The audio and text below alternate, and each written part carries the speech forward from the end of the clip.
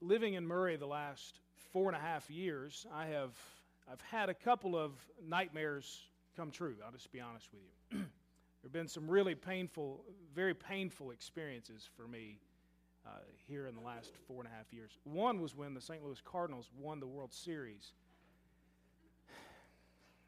And as a lifelong Reds fan, it's just tough to swallow. It's been hard. I was hoping that it wouldn't. I'm a Reds fan among Cardinal fans, and maybe you don't know what that's like. I don't know. You all are all the majority here. I don't know if you understand. It's hard. It's tough. It's hard. And then last year when Kentucky won the NCAA tournament, I can't get a break. One year it's the Cardinals, the next year it's Kentucky. And again, I'm in the minority as a Louisville fan, but I'm getting close to being even with you. Just so you know, in case you have forgotten, last Monday night, for those of you that don't pay attention to the sports world or those who wish I wouldn't say anything, those who have tried to escape to the back row or out the door today, Louisville won Monday night. I just want you to know that. They won. First time since I was 8 years old. Are you kidding me? It's been a long, long time. I was telling someone the coincidence, and maybe it's divine intervention, I don't know.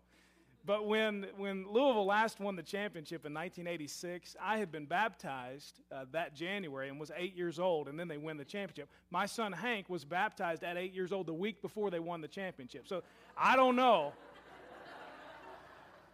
But something about that. I'm just hoping that he doesn't have to wait until he has an 8-year-old son and then force him to get baptized so that Louisville can win the championship again. But it's a great deal. But for some of you, that was your worst fear. Your worst fear was actually coming to church this morning, wondering what I'm going to say about it, because I hadn't said anything all week, and I really didn't say anything last week either. So, but we're almost even. And for some, if you're a diehard Louisville fan or a diehard Kentucky fan, then maybe those fears and inner turmoil that you've experienced in the last couple of years. And it's easy to joke about that, and it really is just fun.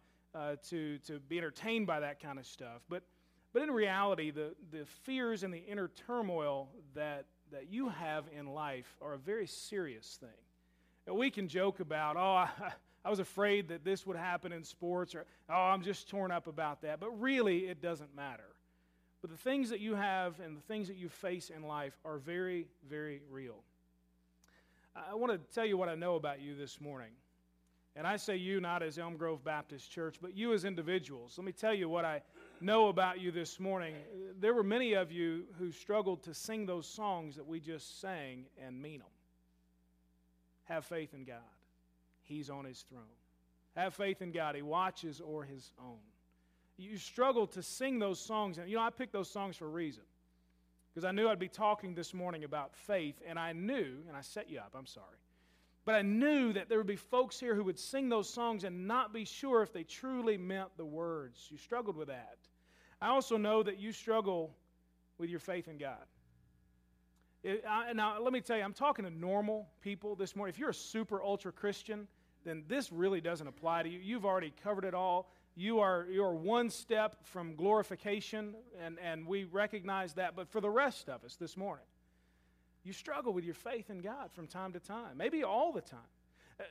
I recognize that for many of you, you often lack peace in your life.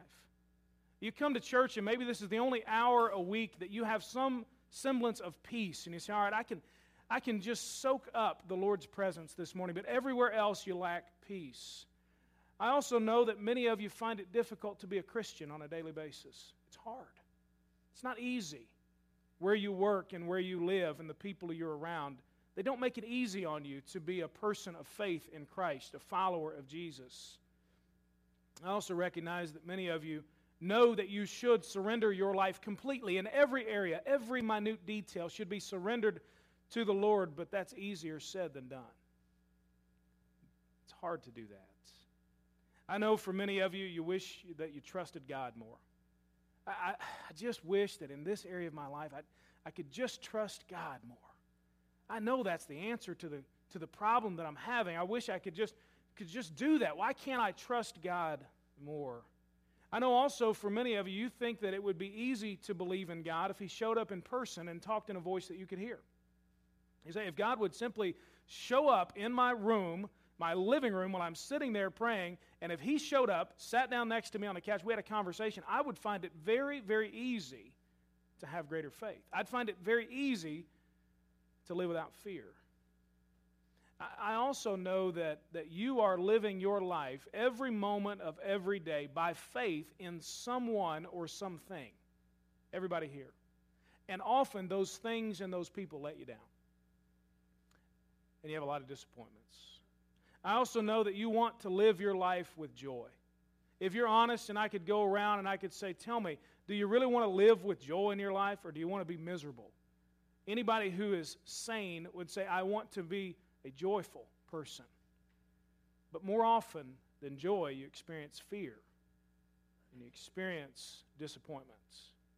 We're in a series called Easter in the Lord's Own Words, and our goal with this is not to find new truth, but to simply get a different perspective. We've looked at the before, the during, and now the after of the Easter events surrounding the crucifixion and the resurrection of Jesus. Where we are today is on Sunday evening of the day of resurrection, just so you know.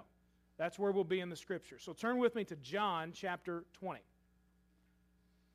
John chapter 20. Matthew, Mark, Luke, and then John in the New Testament. If you got a copy of the Bible, I would encourage you to follow along this morning. And if you don't have a copy that you find very readable and very understandable, then please let me know, and I'll be happy to help you locate one. Our church will be happy to purchase one for you if you can't afford it. And we want to make sure you have a copy of God's Word.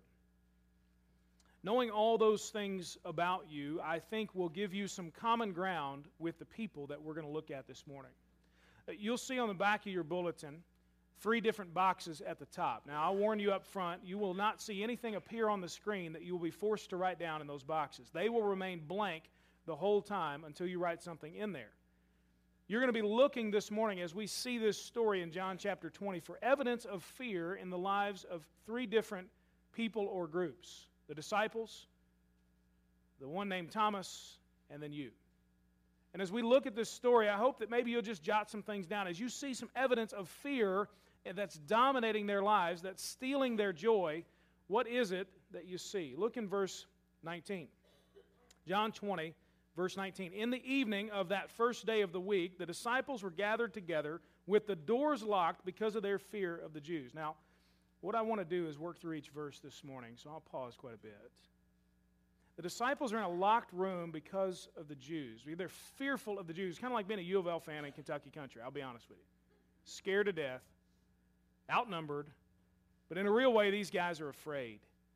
They have legitimate fear of what might happen to them. You know what they've just seen 2 days before is Jesus, their master, their leader, their Savior, crucified by the Jewish leaders.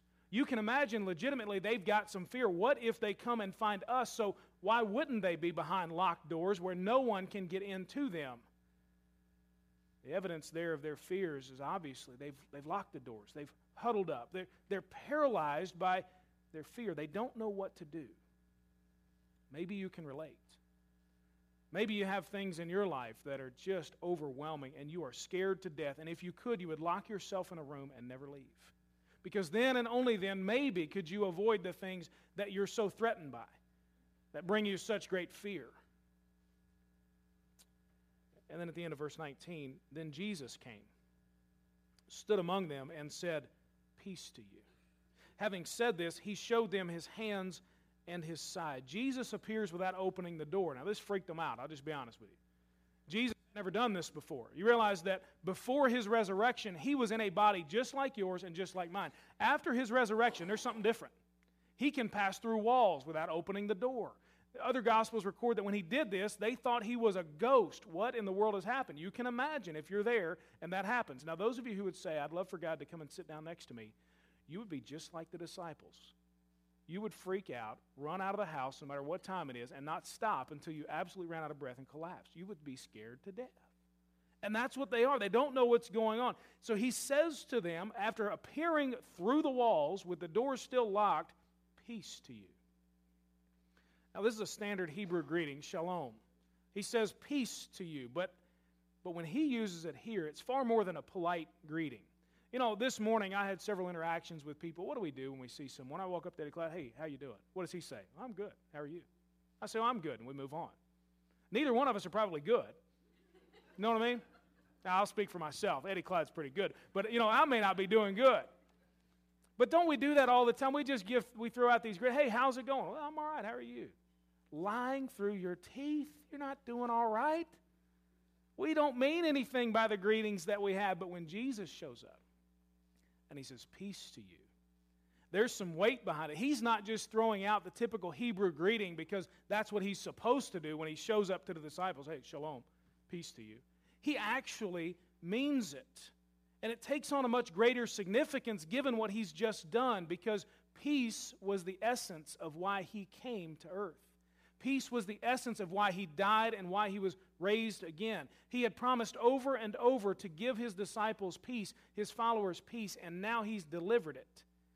Now, it's not the kind of peace that we heard about in the 1960s. Peace. Just peace from war. And not certainly about the kind of peace that every beauty queen since the invention of beauty pageants has asked for. What do you want most in the world? World peace. That's what they all want.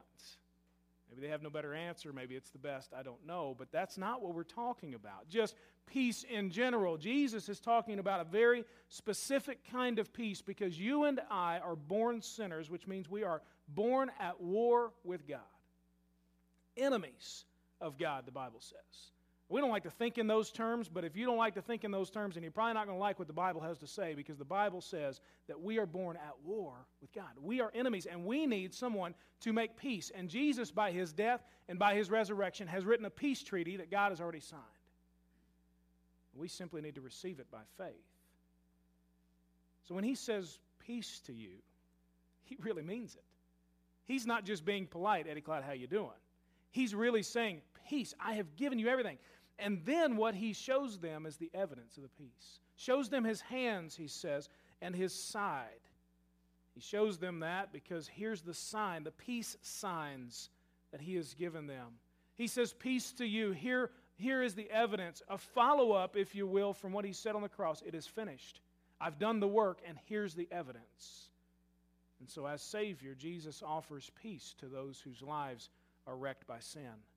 Those whose lives are ruined by what they've done. Those whose lives are in pieces and in shambles. Those whose lives are simply just beaten up by the things they faced. Those who know they've let the Lord down. Jesus shows up in their midst and says, peace to you, and just simply shows them his wounds. Here's the evidence of my peace. He says, this is what deals with your guilt, your shame, your wrecked lives. Here's peace, and here's the evidence. In verse 20, the end of it. So the disciples rejoiced when they saw the Lord. They're scared at first. They've locked the doors. They don't know what's going to happen. They don't know who's going to be knocking on the door. And all of a sudden, Jesus walks through the wall and appears to them. They're freaked out by that. But then when he says peace to you and shows them the evidence of who he really is, they rejoiced. He was real, not a ghost. He was alive, not stolen like they thought. Their fear is replaced by joy. Fear had stolen their joy from them. You see the disciples, they don't know what to do. They figure it's all over. Maybe you live there every single day. No joy in your life, stolen by the fear that you have of what might happen or what has happened. But once they saw him, their fear is gone. They begin a path of absolute transformation. The disciples are not the same after the resurrection as they are before, and we see that in their preaching, their ministry in the book of Acts. In verse 21, Jesus says once again, peace to you. And then he says, as the Father has sent me, I also send you. He says, I've got something more important for you to do than sit around in a locked room, huddled up, singing Kumbaya and hoping that nothing bad happens to you. You realize that as Christians, that's not our role? You realize that? Jesus said he would build his church, and what? The gates of hell could not withstand it. Do you know what it can't withstand? The attack of the church. We're not the ones behind the gates, huddled up, hoping nothing bad happens to us. And I don't know where you stand on that issue, but some of us have got to get past the fact that we as Christians simply need to huddle up and hope nothing goes wrong. Oh, Lord, please don't let us have problems in life. God, I hope you change all the laws in our country to make it okay to be a Christian again. Really? Do we think that's what's going to get it done? It's the power of God who says, you can charge hell and it cannot withstand you. Our country doesn't matter what it does and what it doesn't. Should we be light and salt? Absolutely. Should we fight for God's influence and so on? Absolutely. Let's go for it. But in the meantime, we can still have peace because Jesus has already won the battle. And Jesus speaks once again and says, peace, I'm sending you out. They're going to go for the same purpose, to reach people that are lost and far from Him. They would do ministry the same way. You realize that the ministry that Jesus did is a far cry from what we do in most churches. Jesus got involved in the lives of people who needed Him. He didn't just simply wait for them to show up. He went to them, went to the multitudes, went to where those who were lame and sick and were sinners. He went to the prostitutes and the lepers, the people that were outcasts in His society. That's where He went and hung out, and He was criticized for it.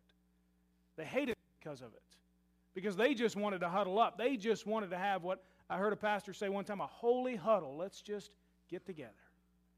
Jesus said, no, as I have been sent, I'm sending you, so you must go out and be involved. Life on life among the sinners, doing justice for those who need it, ministering to both body and soul.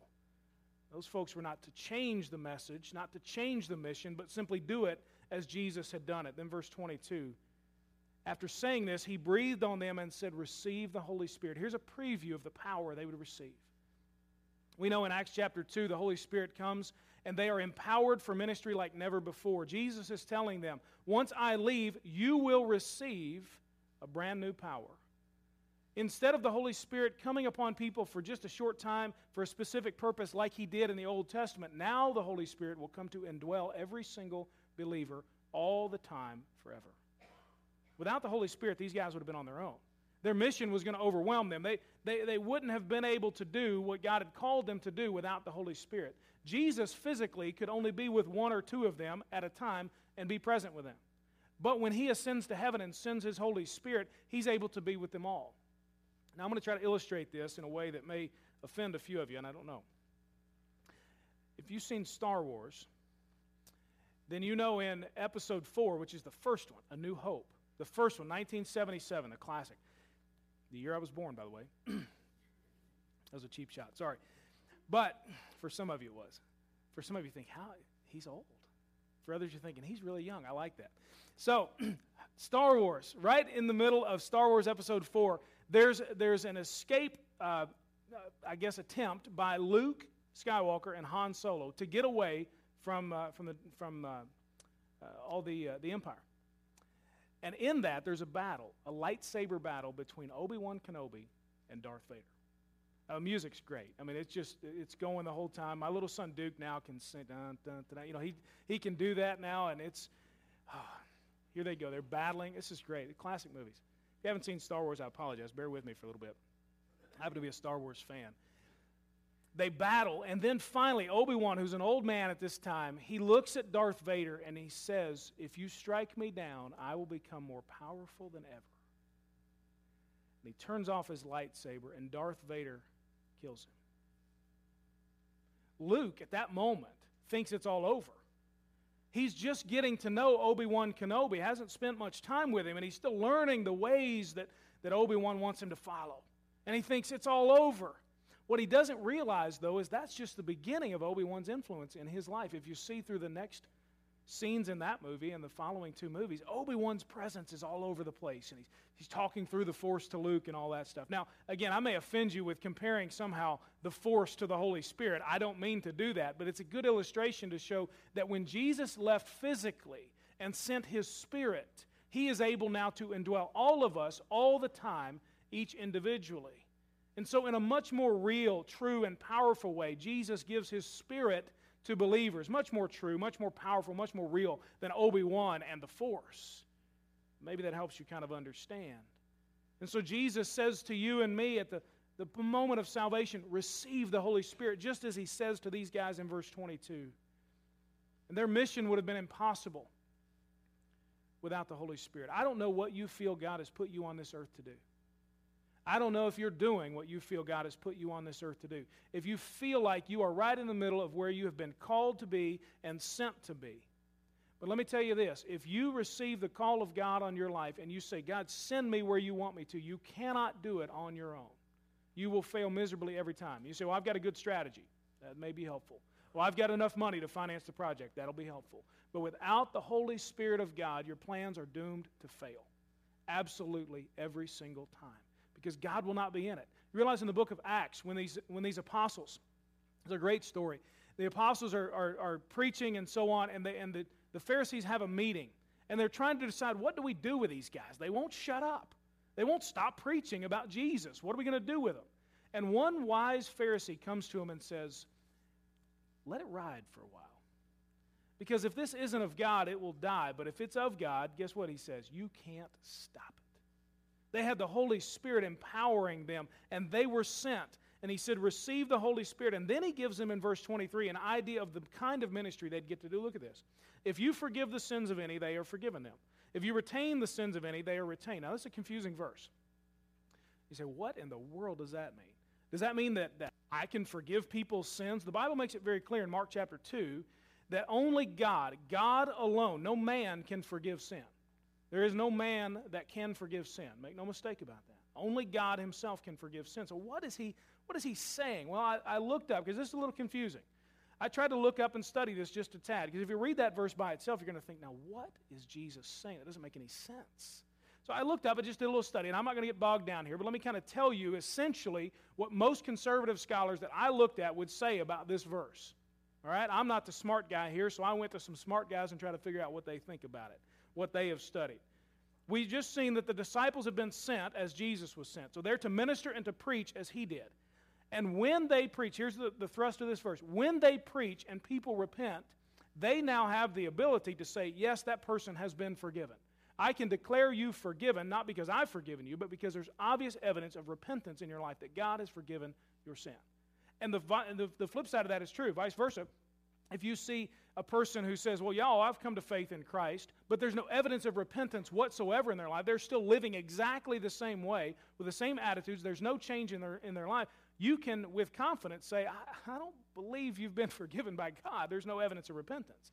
That's what he's saying. You get to be a part of the same kind of ministry that Jesus did, of preaching the word and seeing people come to repentance, and then with confidence saying, absolutely, I believe God's forgiven you. When I baptize folks, I do it with confidence because I believe that each person, as I've talked with them, has been forgiven of their sins by God, has repented, and now is given new life.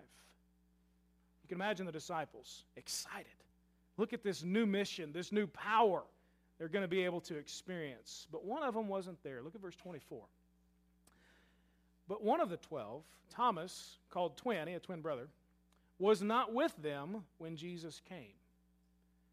Of all the disciples not to be there, it would have to be Thomas. You realize that if you did a personality analysis on some of the different apostles, you'd see the Apostle Paul later in the New Testament as this bold, brash, fearless, opportunistic, unashamed preacher of the gospel. I mean, we want to be like Paul. I don't want to care what anybody thinks. I want to stand up for the Lord. That's the way Paul was. You see Peter before the resurrection as impulsive, as constantly suffering from foot and mouth disease. Maybe you've been there. He's just doing whatever comes to his mind. Later on, he will become very bold and wise. And then there's Thomas. Now, I like Thomas because I can relate to Thomas. I struggle to relate to Paul. I'll be honest with you. Paul is absolutely unafraid of anything ever. Ever. Now, that may be you. I would venture to say not many of us are as fearless as Paul. I can relate more to Thomas. Why? Because he's often pessimistic. You trace what he says in the New Testament, and Jesus tells them he's going to Jerusalem. He said, well, okay, let's go die with him. Let's go. Jesus says, look, you know where I'm going. He says, I don't know where you're going. How are we going to know? Why don't you show us where you're going? And that's when Jesus responds, I'm the way, the truth, and the life.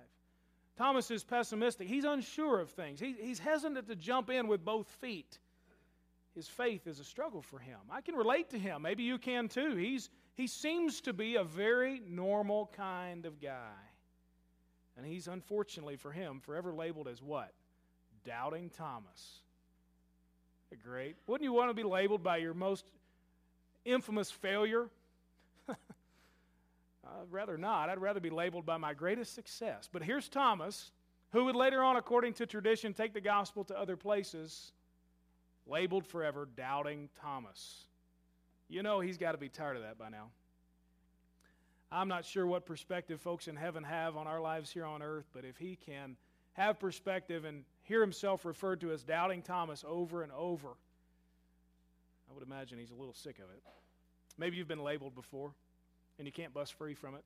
You've labeled yourself, I'll always be this, I'll always be that. Or somebody just, every time they see you, they remind you of your greatest faults. Maybe you've got people like that. Thomas gives evidence of his fear. I really believe fear is driving him because he's skeptical. He's pessimistic. His fear leads him to unbelief. What's he afraid of? He's afraid Jesus is a fraud. He's afraid that his worst nightmares have come true, that Jesus really wasn't who he says he is. He's afraid that he had devoted his life to a lie. He's afraid that all of his buddies are going crazy or seeing things or just trying to be positive and make him feel better. He's afraid that it wasn't true. None of it. And his fear drives him to pessimism. And look what he says.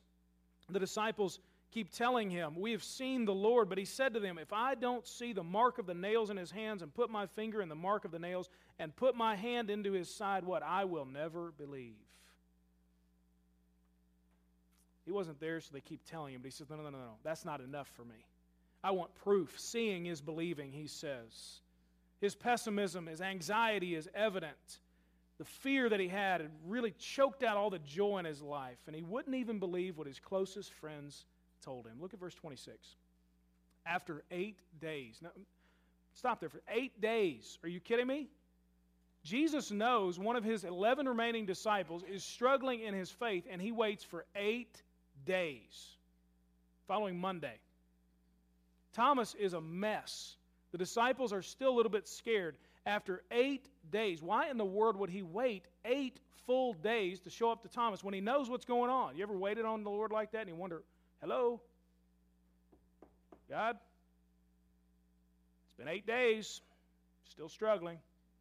God, it's been 8 months. It's been 8 years. Lord, I've struggled my whole life with this issue. Where are you?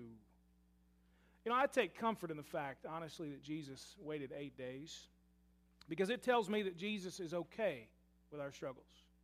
You realize that doubt in your faith is not the unforgivable sin? Everyone doubts. Everyone has questions. Not everyone has all the answers. And Jesus appears to be okay with Thomas going over a week, not truly believing that Jesus has risen from the dead, though he'd followed him around for 3 years. I take comfort in that.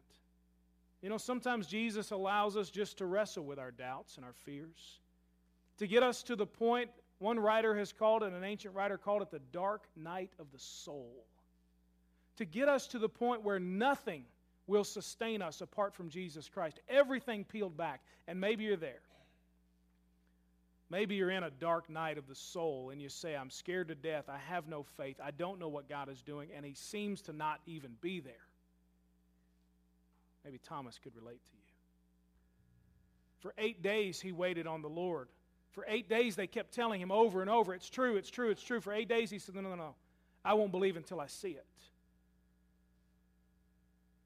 The disciples are back together again, and finally Thomas is with them. Maybe they'd given up by this point on teaching him, or telling him rather, the truth. And then it says, after 8 days, the disciples were indoors again, and Thomas was with them, even though the doors were locked. Now, don't miss that part. The disciples are still a little scared, too. You realize that those who seem to have it all together don't always have it all together? The disciples had seen him 8 days before, had seen Jesus, and they're still locking the doors.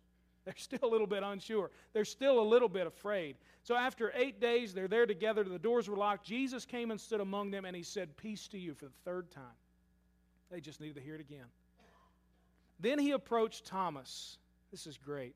Put your finger here and observe my hands. Reach out your hand and put it into my side. Do not be an unbeliever, but be a believer. Now there's another version that says, do not be unbelieving or continue in your unbelief, but be believing and keep on believing. Don't stop believing. I think that was a Journey song. Don't stop believing.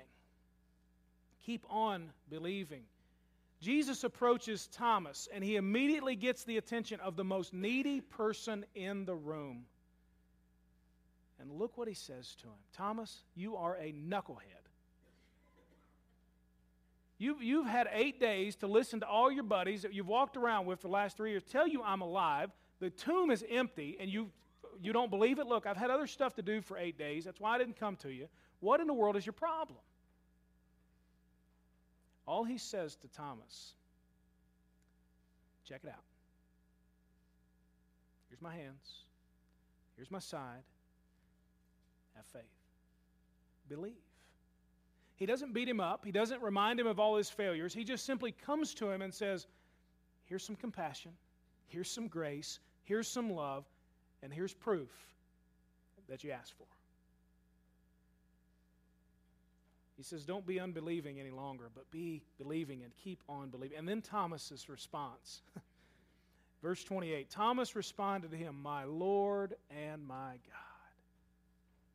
Perhaps the greatest confession of faith in all the New Testament. Right up there with what Peter said in Matthew 16, you are the Messiah. You are the Son of God. Thomas says, you are God, and I surrender.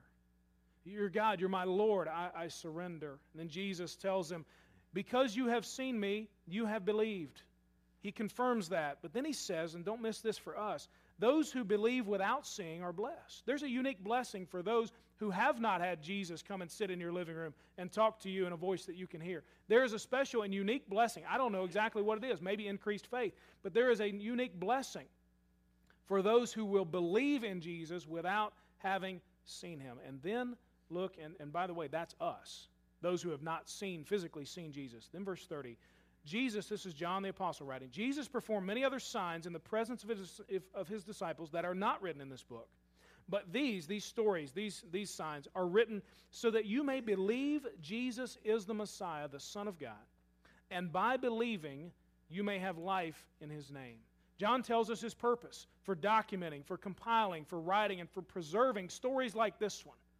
That he wants people to come to faith in Jesus and receive true life in his name. The resurrection is true, John says. Here's proof. And that's the whole reason that he wrote. He didn't write about a myth. You know, faith for the sake of faith or faith in something, faith in yourself is useless and stupid. I'll be honest with you. You can have all the faith you want to have in yourself, and you are flawed just like I am. If I believe in myself, I am believing in a flawed human being who will one day let me down. And that day will be today. I will let myself down today. But faith in Jesus Christ brings eternal life, which according to John begins at the moment of salvation. The blessings of eternal life begin now. So what about you? 3 boxes on that paper. Evidence of the disciples' fear. Evidence of Thomas's fear and his skepticism and unbelief. What about you? If you're honest with you in that little box there on your bulletin, what evidence is there of fear in your life? Are you anxious? You hand-wringer all the time? I'm just scared. Just nervous. Well, I just have to worry because nobody else is, it seems. Maybe that's you. Maybe you're full of anger because things have gone wrong, or you're fearful they will and you're on edge all the time, or you're just impulsive. You're going to do something even if it's wrong. Or maybe you're the opposite of that. You're just paralyzed by fear, and you can't even hardly leave the house. You struggle to carry on conversations and to put one foot down in front of the other. Or maybe your fear has led you to some bad decisions. You fear God won't meet this need, so you decide to do this and take it on yourself. I see that a lot, especially in young people. They fear God won't meet their physical and sexual needs, and so they begin to take those matters into their own hands, and they make bad decisions. Maybe you have relational problems or marital issues, or you're working yourself to death, afraid you're going to fall behind, and it's all because of fear. Or maybe you're the person nobody likes to be around because you're the negative person in every relationship. You're just a drag on everybody. You know it, they know it, we all know it. Just don't elbow anybody or point at me, okay? What's the evidence of fear? Let me give you 2 observations this morning of truth. And then I'll give you one statement, a couple of applications, and we're going to close very quickly. 2 observations of truth that come from this passage of Scripture, Jesus and what John is writing about. fear chokes the joy out of life. Fear chokes the joy out of life. The disciples experienced that. They had no joy in that room with the doors locked. They're scared to death. Thomas experienced this. For 8 days he goes and he is joyless in life because he's scared to death that what he's believed is not true. And you and I experience this as well. There are times when everything seems to go wrong and you become fearful of how that's going to affect you now and what that's going to do in the future, so you fail to trust God. Yeah, my fear is choking the joy out of my life, so I'm not going to trust God anymore, so I worry and I stress and I get bent out of shape.